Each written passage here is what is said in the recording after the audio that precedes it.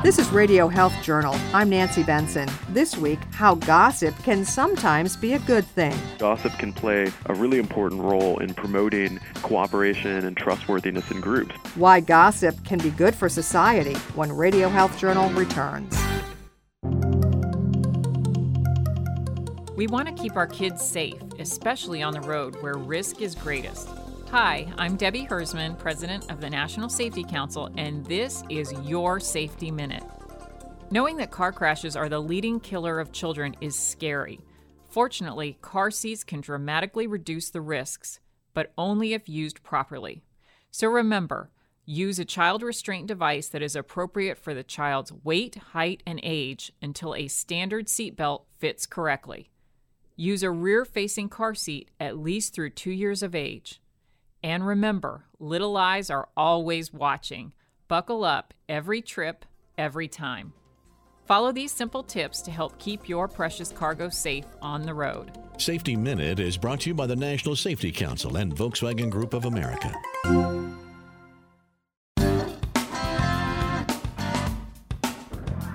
Next time someone asks you, have you heard? You might think twice before you shut down that conversation. Gossip often gets a bad rap in our culture. But not all gossip is created equal, and research shows some forms of gossip can actually be good for society. We would be better off if people couldn't gossip. Then nobody could slander you when you weren't around. You wouldn't hear rumors and possibly even malicious lies about people that they don't really have a chance to correct. And certainly that's the case. A world without gossip would certainly be a better world. But it's a real mistake to go from that to saying that we would be better off without any kind of gossip. That's Rob Willer, sociology professor at Stanford University. He studies the effects of gossip on society. A lot of people have a pretty narrow view of gossip as just malicious, negative information said about people behind their backs. There's a lot of things that distort gossip out in the world, but we do find that nonetheless, gossip can play a really important role in promoting cooperation and trustworthiness in groups, both by making people accountable and also by helping people know who to interact with. Scientists refer to beneficial information sharing as pro-social gossip.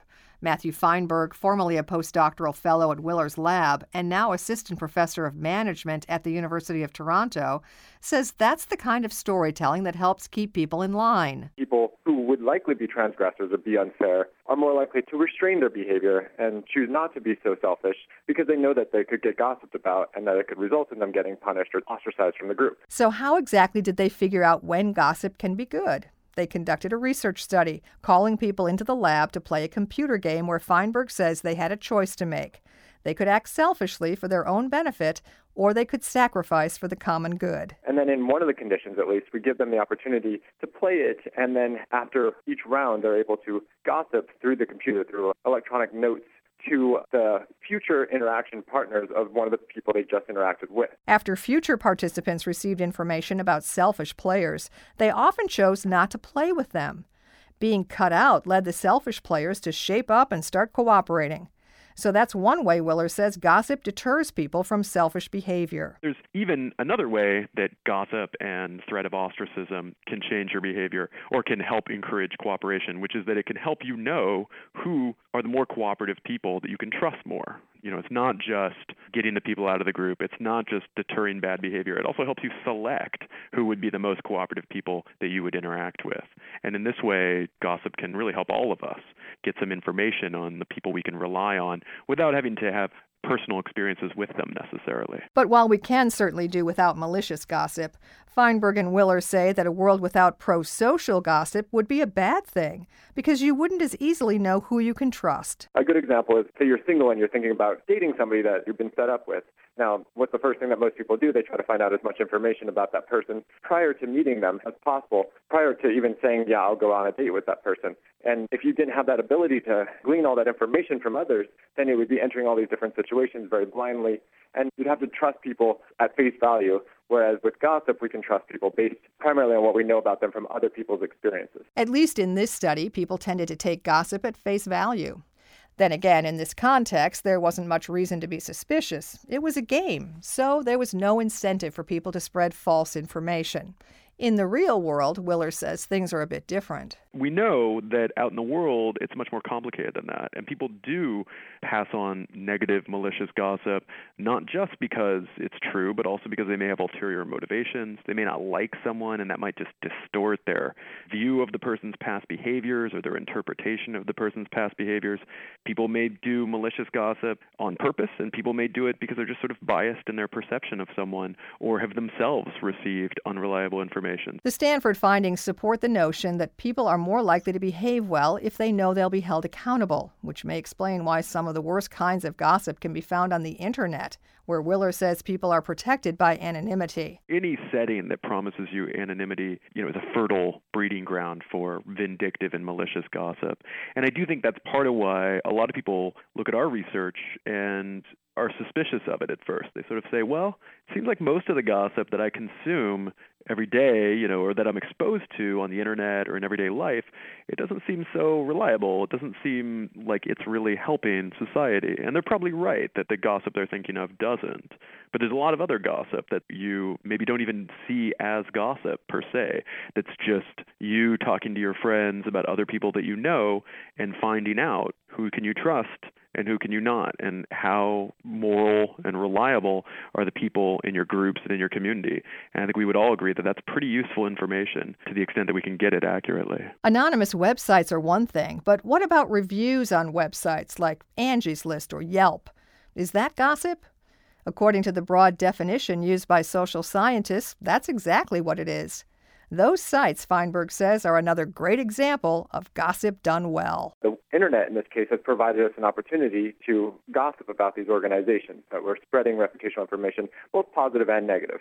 But I think the most important for many people is the negative, because anytime you plan to use the services of one of these organizations, you might go onto Yelp or one of these websites and check and see what are the terrible things or potentially terrible things they've done to other people. And if you see enough of this, you might say, well, I'm not going to use that organization. I'm essentially ostracizing them from the network of organizations I might patronize. This gave them the idea for another research study, which reveals that websites like Yelp not only give customers a lot of information, they also deter businesses from ripping people off. We ran a field experiment where we had people call up auto repair stores and ask for estimates on a transmission repair. And what we found was that the people who called auto repair shops and said at the beginning of the call that they were an avid Yelp user, they tended to be quoted better estimates for that transmission repair, suggesting that these companies were savvy. They knew that, offering this person a good deal could get them good reviews and could get them better business.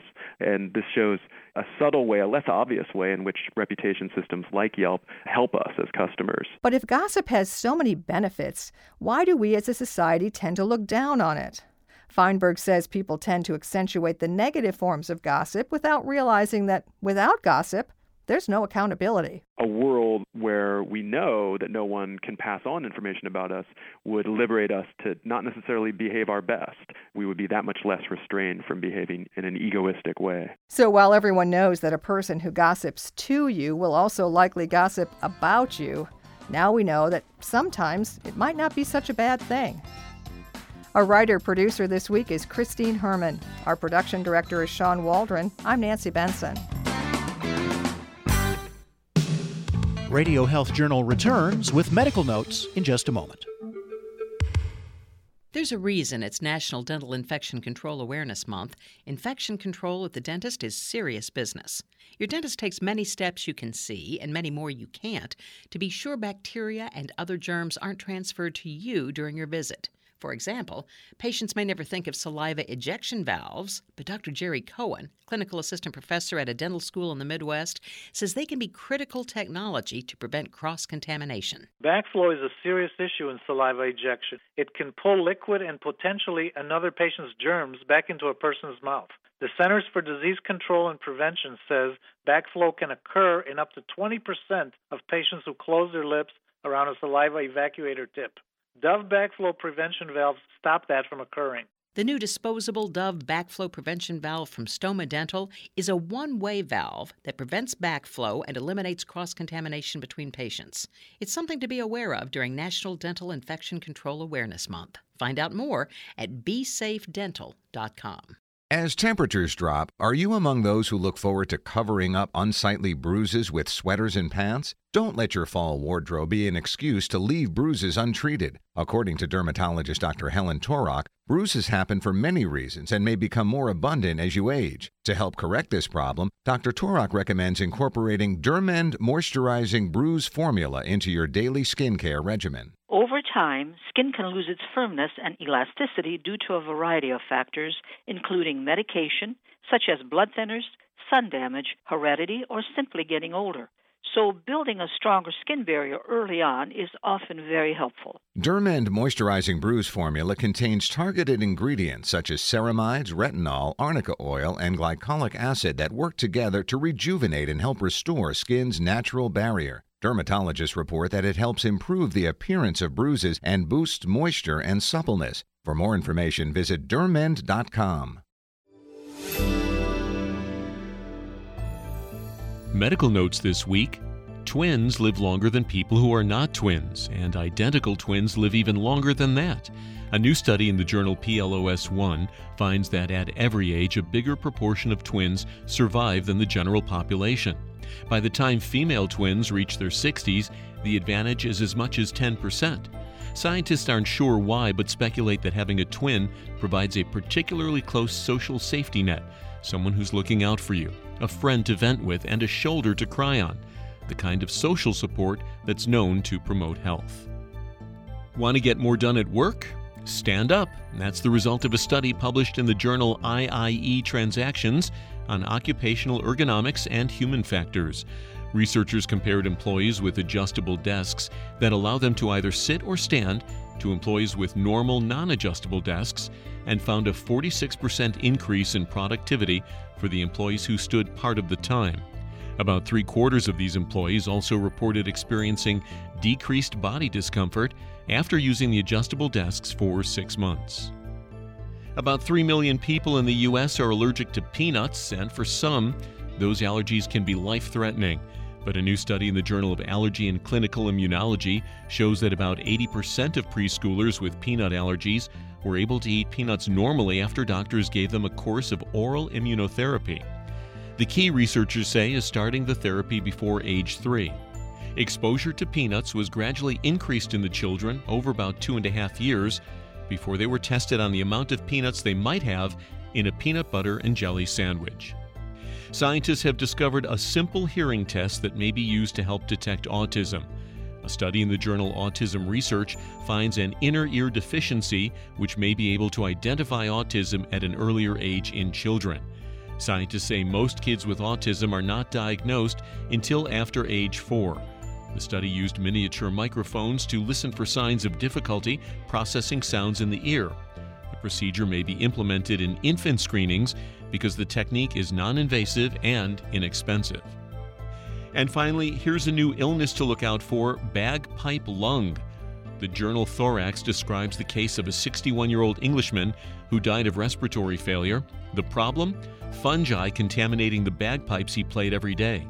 The illness may not be as rare as bagpipes, though. Researchers say any wind instrument could be contaminated the same way. And that's Medical Notes this week. More in a moment. This year, parents of 16,000 children in the United States will be told your child has cancer, despite significant progress made by St. Jude Children's Research Hospital, which has helped push the overall childhood cancer survival rate from 20 to more than 80% since the hospital opened in 1962. Cancer remains the leading cause of death by disease for children under the age of 14. So there's still much work to be done, and you can help, according to Richard Shadyac Jr., President and CEO of ALSAC, the fundraising and awareness organization for St. Jude. September is Childhood Cancer Awareness Month. As a leader in the way the world understands, treats, and defeats childhood cancer and other life-threatening diseases, St. Jude Children's Research Hospital believes that we can end childhood cancer together. With your help, we won't stop until no child dies from cancer. Register, join a team, and fundraise for the kids of St. Jude Children's Research Hospital. Find a St. Jude Walk Run to End Childhood Cancer event in your area and register at stjude.org. That's stjude.org. Thank you for listening to Radio Health Journal, a production of MediaTrax Communications. If you enjoyed this week's show, please leave a review on iTunes or share it with a friend. You can find more Radio Health Journal stories about health, science, and technology on iTunes, Stitcher, and at radiohealthjournal.net.